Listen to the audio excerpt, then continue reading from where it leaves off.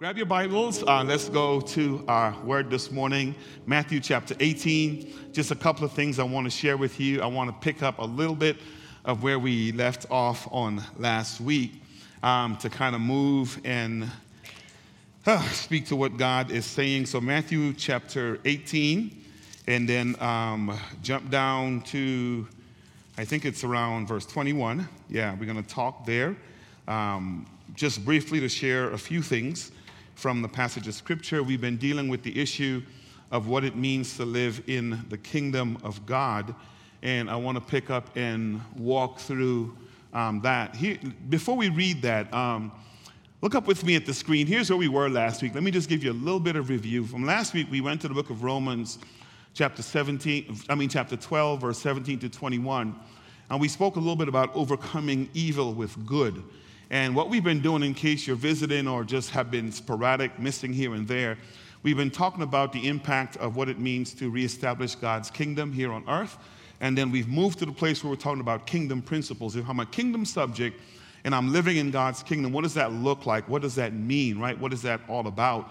And so last week we talked about the whole issue of overcoming evil with good in Romans chapter 12, where it says, don't give anyone evil with evil, leave that because vengeance belongs to the Lord. And the big idea that we shared was this: vengeance belongs to God, therefore we do not retaliate against your enemy. Instead, we overcome evil with good, because all of this belongs to God. And the big thing that we shared by way of an illustration last week was we talked about the story of the shooting that happened in South Carolina in 2015, and how it was that Dylann Roof walked into this Emmanuel AME church and participated actively in these individuals' worship and Bible study. Then at the end, pulled out a gun and shot the people that were in attendance, such that 9 individuals lost their lives. And what we looked at as we told about that story, at the end of the message, we talked about the response. And I just want to read these again because here's what Anthony Thompson, whose wife was shot by Dylann in the church shooting. Here's what she said when Dylann was facing that judge roughly a few days. This is very, very shortly after the shooting happened. I believe it was 2 days. She said, "I forgive you. My family forgives you. But we would like for you to take this opportunity to repent and change your ways." They were able to forgive. And here's what I've been saying about that. In that moment, you never know what you're going to do. Can we be honest, people? It's one thing to be taught forgiveness. It's one thing to be taught to love your enemy and love your neighbor. But in that moment, you never know what you're going to do. Is that fair? And so, but here's how these people responded. And here's another family where Wanda Simmons, she was the granddaughter of one of the person who was murdered, Daniel Simmons. She says, "Although my grandfather and the other victims died at the hands of hate, this is proof that everyone's plea for your soul is proof they lived in love and their legacies will live in love." And this person, Wanda, was able to say, hate will not win. And I gave you 2 quotes last week, and I want to put those on the screen again briefly. MLK, Dr. Martin Luther King, here's what he says: "Darkness cannot drive out darkness. Only light can do that," right? Hate cannot drive out hate. Only love can do that. And then the great commentator, F.F. Bruce, here's what Dr. Bruce says: "The best way to get rid of an enemy is to turn them into what? Oh, amen." So I want to look at that this morning. I want to look at that. How does one turn an enemy into a friend? And how did these individuals at that Emmanuel AME church get to the place where they could forgive? They knew something about the Word of God, right? That we have to get to that place to get to where we need to go. I tell you, this is a 2-second story. I shared that message last week, and remember, I jokingly said to you all, if somebody hits your car in the back, turn it around, let them hit in the front. Well, Monday, guess what happened to me, right? Yeah. I tried my best to behave like the people at Emmanuel. No, I did. It's so funny. The first thing when that happened, the Lord quietly spoke to my spirit and says, "Now you got to turn your car around." But it worked out well. Myself and the person who hit me, God just worked it out. We just ended up being good friends. And God, you keep the peace, right? Because there's nothing you can do in that. But God taught me a valuable lesson in that. And so I want us to look at this text, about a passage of Scripture, to talk about the issue of forgiveness. I want to talk about forgive. So turn to them and say, neighbor, today we're going to talk about what it means to forgive and live again. Say the other neighbor, today we're going to talk about what it means to forgive and to live again. So let's pray. We're going to read and I'm going to talk quick. I want to share 5 simple things with you. Sounds like a lot, but I'm going to let the text speak. Father, we open our hearts to hear, open our hearts to be in tune, open our hearts to be about you. So as we go to your word, God, you speak, you move, you have your way, because forgiveness truly is difficult and challenging. So we want to learn, we want to see what your word says, we want to hear from Scripture, and if we're going to be kingdom subjects, God, teach us how to walk that out and how to be about your Father's business. So open my heart. Felix moves out of the way and give you room to speak. Open all of our hearts to hear and to receive and to most importantly reflect for ourselves, self-evaluate, so the world can be a better place because of your church and your kingdom subjects. In your name we pray and thank you. Amen and amen. I'm going to say this just by a brief way of introduction. Forgiveness is difficult and it's a lot easier said than done. Can we be honest this morning, right? Because here's what we do, us spiritual people. We say, God and I got it worked out, and I forgive you, and then we say this crazy thing, but I don't have to tell you that I forgive you. Come on, y'all.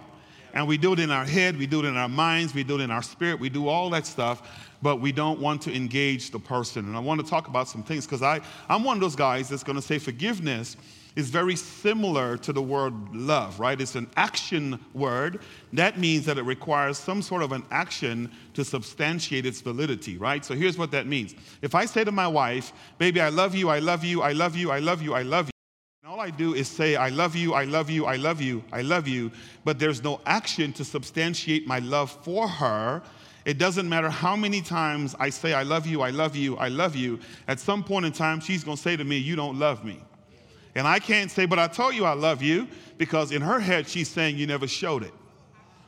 Does that make sense? No different than the word forgiveness.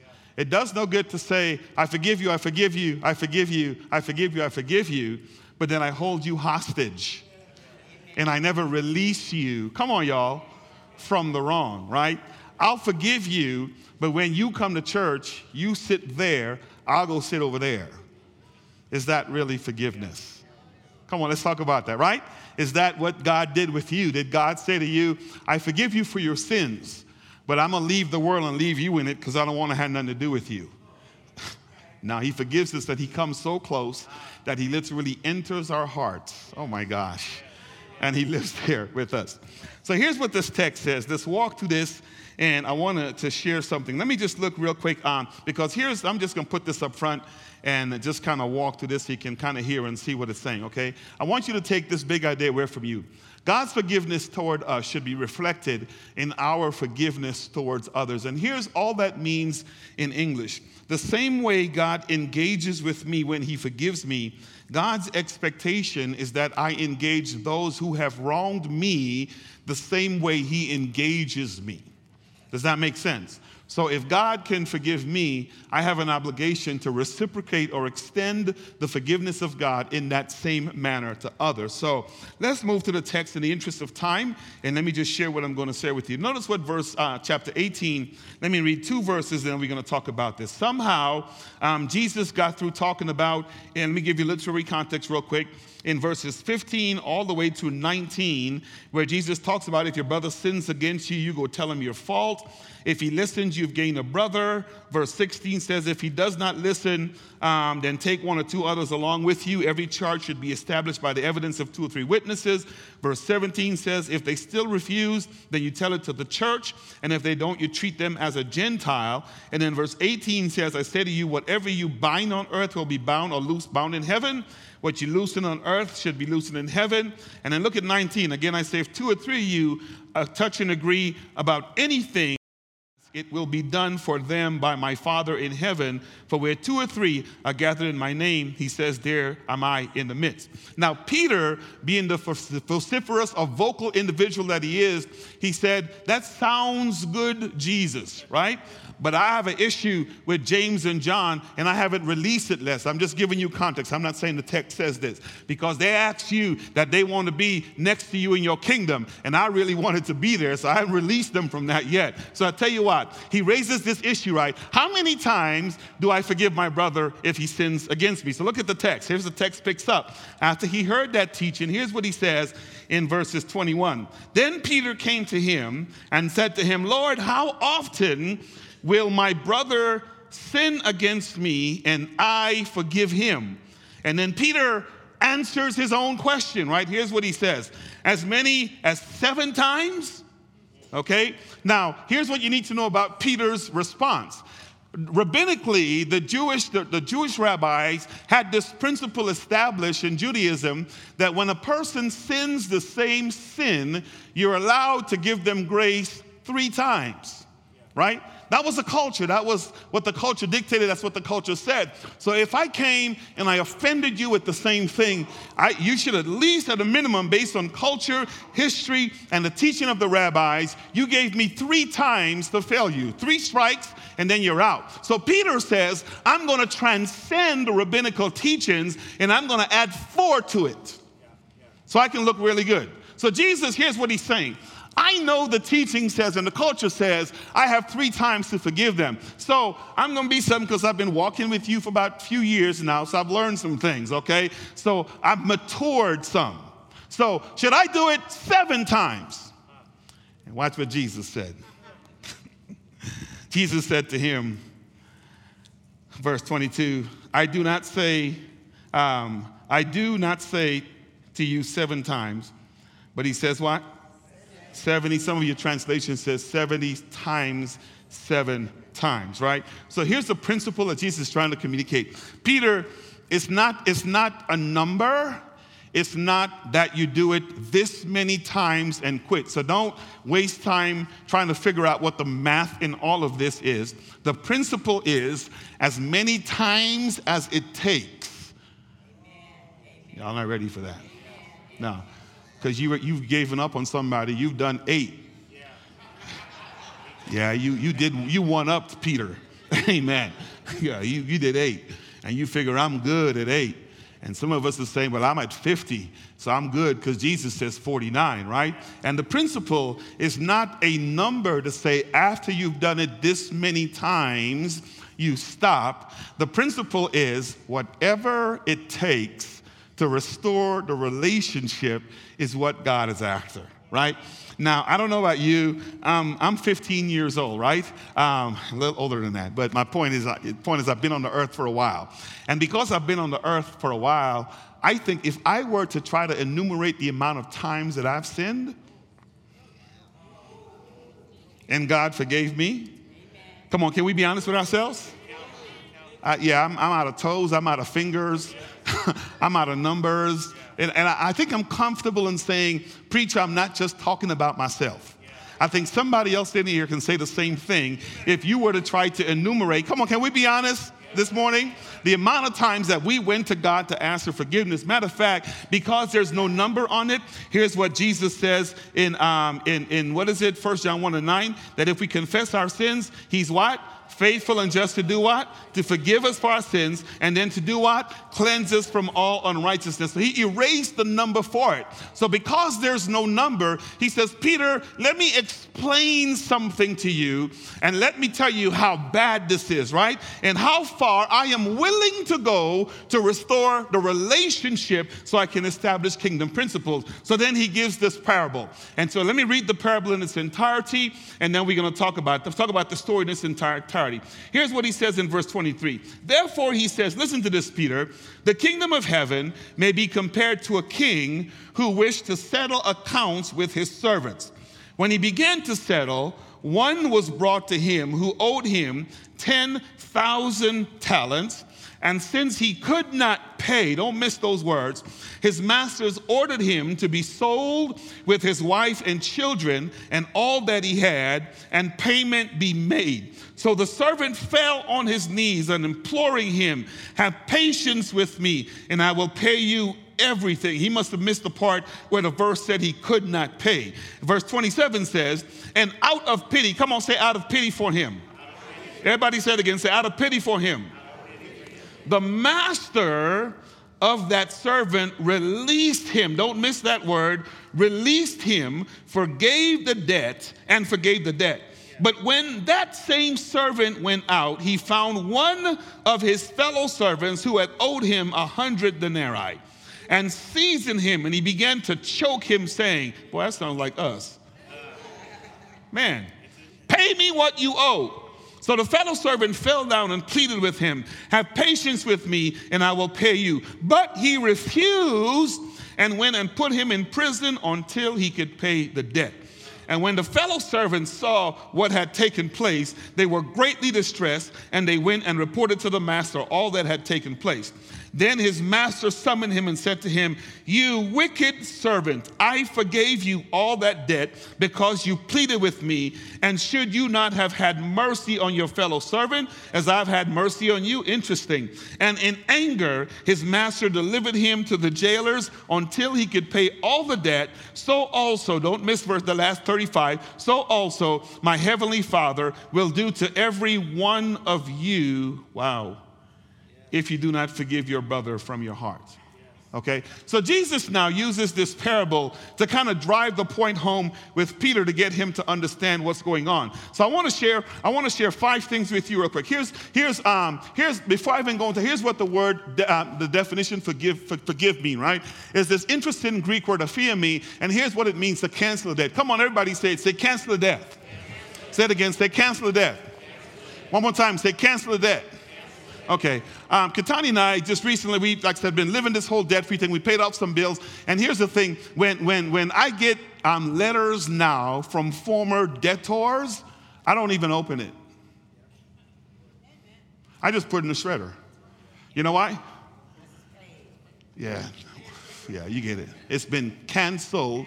I've got the deed to my vehicle, so whatever the thing is, so I don't position myself to be accessed, right? I don't even open it. I mean, I'm like, what's the point? It's been canceled, it's been paid, it's been done with. You kind of get what I'm saying, right? So I cancel it, and here's what it means now: to excuse from a fault or offense, to pardon, to renounce anger or resentment against, to exonerate from payment of, to pardon from a prior obligation, which includes wrongdoing, scandalizing, or commitment that was made by another person to someone else. Because somebody else is still sitting here saying, oh, you don't know what they did. It's bad. I think your scenario is in that definition somewhere, and forgiveness means that a release ought to take place and we ought to let people go. So here's the first thing I want y'all to get with me as we go through. The magnitude of forgiveness received from God should be the basis for the magnitude of forgiveness we give to others. So here's the thing, Pastor Vernon, it's not that I forgive you a little bit and I'm going to wait to see what you do, then I'll forgive you some more, and I'll let some more time go by, and if you keep hitting yourself, I'll forgive you some more, and then maybe over time we can be friends again. Are y'all not ready for this? No. Yeah. Based on the definition and based on what God has done for me, when he forgives me, he doesn't sit back, I'm going to see what you're going to do, bro. And if it get right, I'm going to be friends with you. No. When he forgives us, the relationship, I wish I had somebody in here. The relationship never severs, right? Don't you thank God for that? In other words, somehow he has the ability to deal with his emotions, to deal with his feelings, to deal with his anger, to deal with everything he gets against us instantaneously by virtue of the fact that I repent. And then he says, how he forgave me, that's the measure stick. If I'm a kingdom subject, y'all go ahead and say, I should have stayed home. Come on, yeah. That's the measuring stick that I now use interpersonally with my brother or sister for Christ. Why are you saying that, preacher? Because the same God that forgives me lives in me. And as a kingdom subject, my behavior should pattern that of the God that I serve. Turn to your neighbor and say, neighbor, that's difficult. Come on, say it again. Say that's difficult. Okay, look at the text real quick. He says, it's like the kingdom of heaven is like a, verse 20, was that 23? Compared to a king who wished to settle accounts with his servants. And it says, when he began to settle, one was brought to him who owed him, and I love this, 10,000 talents. Now, just real quick, a talent is a lot different than a denarii, right? One talent is the equivalent of 20 years of labor, okay, back in that day and age. If you were to contemporize that and look at what gold is worth and what silver is worth, and you were to ask yourself in today's day and age, at least within this time frame, what would this number be equivalent to? Some commentator says that if you do the numbers, this thing could be equivalent to $20 billion.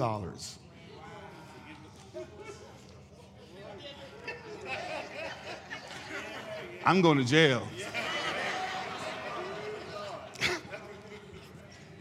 Right?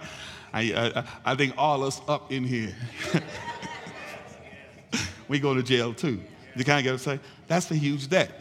Right? So this says that this man was probably no ordinarily common day laborer. He probably held a position of trust with the king, where he was probably the manager of the bank account, and he probably embezzled, funded a whole lot of stuff. But somehow he found himself in a predicament where he was, it's going to take him a whole lot of lifetimes to be able to repay this debt, right? And if you look at the text, if you look real quick at what verse is that, verse 28, it says, and since he could not pay, Jesus is pointedly saying it's not that he had the ability to repay it, he could not repay it. Here's what the master said, let me go ahead and sell him and his wife and his children and all that he had, so at least I can recover something. Right? And 26, here's what the servant did. He fell on his knees, implored him, have patience with me and I will repay everything. And out of pity, the text says, come on, say out of pity. Say it again, say out of pity. His master of that servant released him, and then, let me say this in English, and canceled the debt. I want you to get the extreme here. Yeah. If you owe me $20 billion, I ain't canceling nothing. You're going to come up with at least one of them billions, right? You're going to get what I'm saying? I'm not canceling nothing. But the principle of the text is this: the magnitude of the debt owed, and the inability of the debtor to ever in an entire lifetime repay the debt. Man, doesn't that sound like me, and doesn't that sound like you when it comes to our relationship with God and how sinful we were? This is why we were unable to repay the debt of sin, but because of God's love, come on, he canceled it. And what I love about the cancellation of the debt is that he didn't find another person to get a loan from them. He took himself. Come on. He incarnated himself, and then he releases me on the cross of Calvary for the debt that I owed him. That's amazing. So, and then here's what he says: based on how I forgave you, you now ought to get to the place where we give our lives for others so they can have a relationship with me. Oh my goodness. Oh my goodness. Right? And then let me go here. Let me go here. And then it says, out of pity he released him, forgave him, and that same servant went out and he found a fellow who owed him 100 denarii.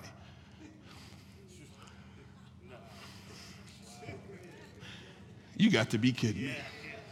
Here's what a denarii is. 1 denarii is 1 day's work. This dude, 1 talent was 20 years worth of work, right? He could have waited 90 days, 100 days, dude to have all the money to pay him back, right? 1 day's labor, and here's what he did. He went out to this dude after all that debt he was released from. He sees him. Now, y'all got to get a picture. I'm going to do this to John because Pastor Katani hits back, yeah. And he grabbed the dude. Am I choking you yet? You got a big neck, dude. Yeah. And then he started, give me my money, give me my money, give me my money. A hissy fit, right? Choking the guy when he himself, just prior, was released from a $20 billion debt.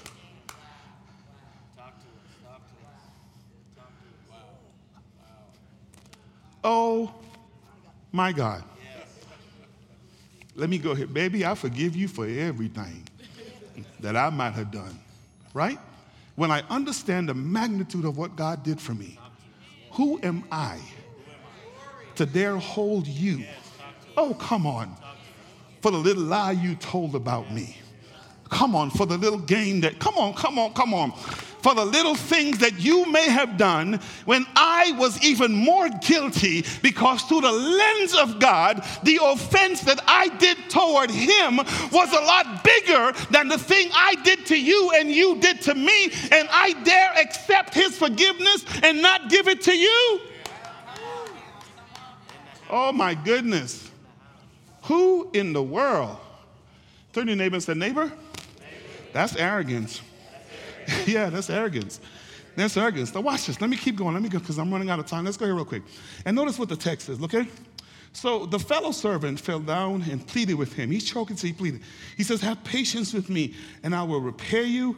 But he refused, and he went and put him in prison until he should do what? Pay the debt. You guys are seeing this? So here's the second thing I want you to take, and I'm just going to say this and let it speak for itself. Here's the thing.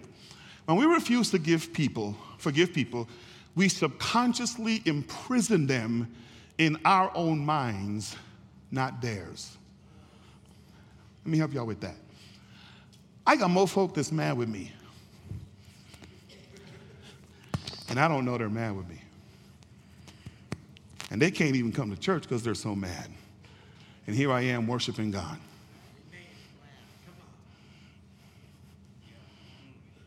I haven't imprisoned them, but they imprison themselves subconsciously in their own mind when they think they're putting you in jail.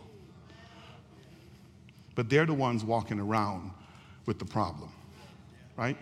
That's what happens when we refuse to forgive, right? If there's a person that, let's say, for example, that has wronged me, and I refuse to forgive them, and I don't have the gall or the spiritual wherewithal to go release that person, or at least to share with them what I did, I am the idiot, excuse the term, walking around being mad while they're being free. So we may think we're holding them in prison, but really we're the ones. Come on, y'all. Can we be honest this morning? That's imprisoning ourselves when they're free to come. You kind of get what I'm saying? So this man thinking he's putting the dude in prison, but I just want to draw the parallel. We are the ones imprisoning ourselves when we hold people captive. Very, very, very important. Let me move because I just want to draw these things. And it says when the fellow servants saw what had happened, what had taken place, notice what it says here in verse 31, they were greatly distressed, and they went and reported to their master all that had taken place. Watch this. When the fellow servants saw what had taken place. Come on, say they saw him. Say it again, say they saw him. Watch this real quick. But before I even go here, this guy said this. This guy said this. He says, unforgiveness, y'all know that guy? Is like drinking poison, expecting the other person.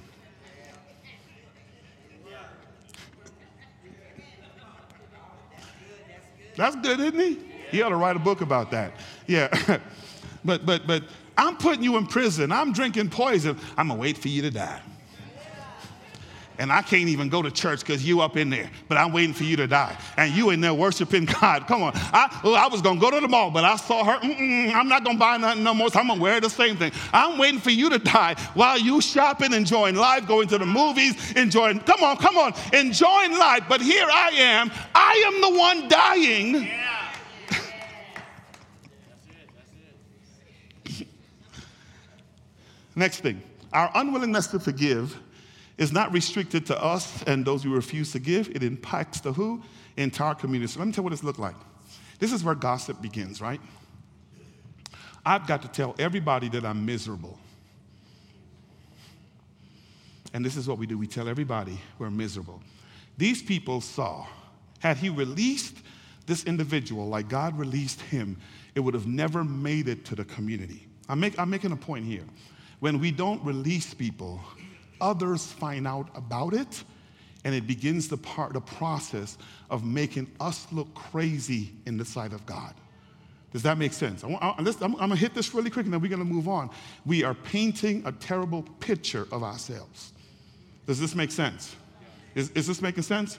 I don't want to stay long. I just want to let the text speak, okay? So now watch this. Then his master summoned him and said to him, "You wicked servant," verse 32 says, "I forgave you all that debt because you pleaded with me." And then he says, "Should you not have had mercy on your fellow servant as I had mercy on you?" One more time. "You wicked servant, I forgave you all that debt because you pleaded with me. Should you not have had mercy on your fellow servant as I had mercy on you?" A couple more things real quick, and then we're going to move on. Look at this real quick. Here's how God and why God calls us wicked. When we refuse to forgive others with the magnitude of forgiveness we receive from him. Let that speak. Let me go back. Pastor Vern, I'm going to forgive you a little bit. And I'm going to wait to see how you're going to do before I forgive you some more. By virtue of the fact that I did a little bit, God begins the dialogue. "You wicked."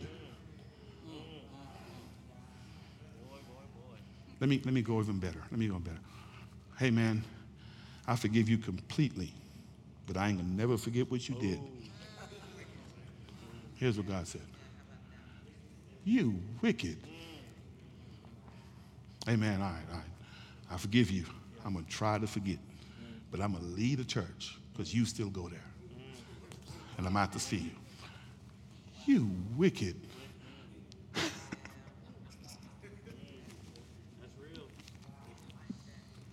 That's what the text says, right? I'm not making this up. Here's what he says. It says here, then the master said, "Hey, come here. Let's talk about this." And he didn't even say, "How you doing?" He straight up said, "You wicked servant." And here's the reason I'm calling you wicked. "I forgave you." Yeah, you get it.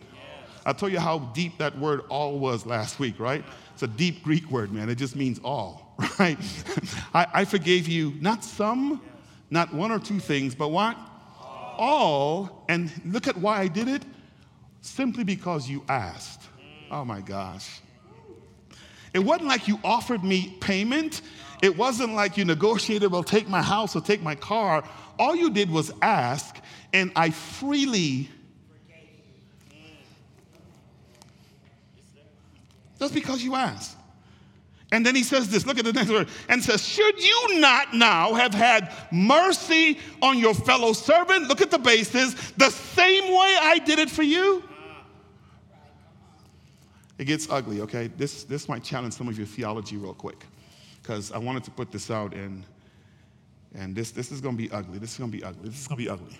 You theologians might not be able to process this. So I need that back on the big screen. So God forgives and forgets, okay? And the exclamation point meaning truth. Our refusal to forgive others as God forgave us, reminds him of the sins that he already forgave us of, and it results in increased torture and reprimand. Let me help you out with that. Well, let's read. And we can talk about that. In anger, his master delivered him to the jailers until he could do what? Pay all his debt. And then look at verse 35. "So my heavenly Father will do to who? Every one of you, if you do not forgive your brother from your heart." Now, the reason I came up with that point, and the reason I want to flesh this out, when the story opens, here's what he did. He pleaded with the master, and he says, "I know I owe you $20 billion plus. Here's what the master says. It's all cool. You are forgiven. Go ahead and live life." The story goes on. He leaves the master's presence, and he goes to somebody who owes him a small amount of money, and he chokes him, and he puts that person in death. Word got back to the master, and here's what the master said. "Hey, remember that $20 billion I released from you?"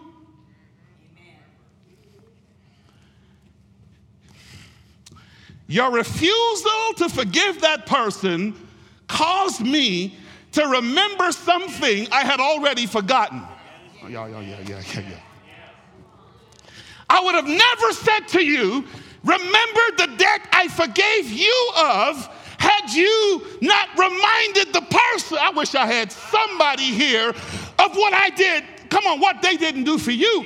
And so now, because you put me in this place of remembering something I'm not supposed to, I wish I had somebody in here to remember, greater is the consequence. The depth of this, the depth of this, the depth of this. If we're going to be kingdom subject and play with God's memory like that to cause him to go back into places he's already released us from. We can flesh that out. We can talk about that. We can talk about that. We can talk about that. But it's in the text. So Peter, if you don't do it that 8th time, my mind's going to go places. Because that's not the expectation. The expectation is, in the kingdom, we forgive and we act like God. Because when you don't act like me and you start perpetrating, I'm going to show up and tell you who you really are. Wow.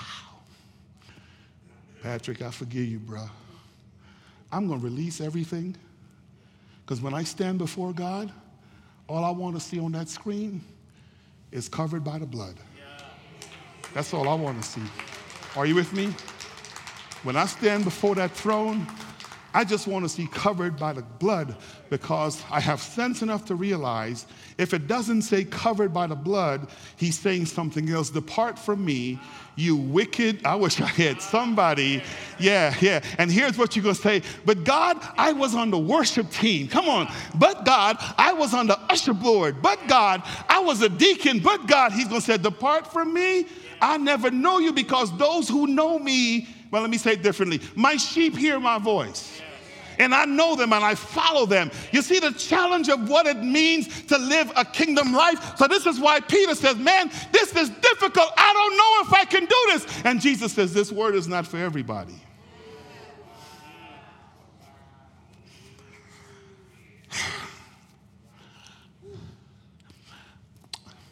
Come on, worship. Let me just a couple of scriptures. This one is hard. If we forgive our debtors, Matthew 8:6, we will also have forgiven our debtors, as we have also forgiven our debtors, and lead us not into them. No, sorry. Forgive us our debt, as we also have forgiven our debtors. Lead us not into temptation, but deliver us from evil. Look at verse 14. If we forgive others their trespasses, your Father will do what? Also forgive you. If you do not forgive others, it's in there. It's there. It's there. That's just one. It's another one. It's all over the place. Whenever you stand praying, forgive if you have anything against anyone. Why? So that your Father who is in heaven may do what? Yeah. It's there. It's there. Here's another one. Here's another one. Be kind to one another, tender-hearted to one another, forgiving one another. How? As Christ has also forgive you. And here's one. Bearing with one another, and if anyone has a complaint against another, forgiving each other as the Lord has forgiven you, so must you also forgive. Here's the altar call this morning. When you guys, did you get a card or something when you came in? You guys got that? Everybody got one of those? Yeah, good.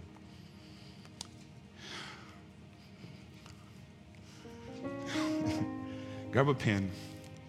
And some of y'all might want to lean over the card in case you got to write the person that's sitting next to you's name. Yeah. So they don't see, that's my name. Yeah. And yeah, if you need more paper, we have more in the back, yeah. We're going to release this morning. We're going to release. If you think there's at least one name, I want you to write the name before we pray. If there's multiple, you just write it. This is what kingdom is all about. And I'm not asking you to write the name of the person who has wronged you. I'm asking us to self-evaluate. Who is it? Lord, is there one? Is there I mean, even if that person has said wrong things about you, write their name. I remember when I was walking through this process, my mentors, I had some issues for the former ministry that I left. My mentor said to me, Felix, you got to go back to that church and you got to call a church meeting beginning with the elders and apologize to everybody. And here's me, right? But I ain't done nothing. It ain't matter. You just don't know who you offended. Go back. I did. I had to call everybody together because they understood the principles that we're talking about and because I understood it. You kind of get what I'm saying? Most difficult thing to do, but I wanted to be free in God. And I want to challenge you today. Let's get out of prison today. Let's get out of prison, right?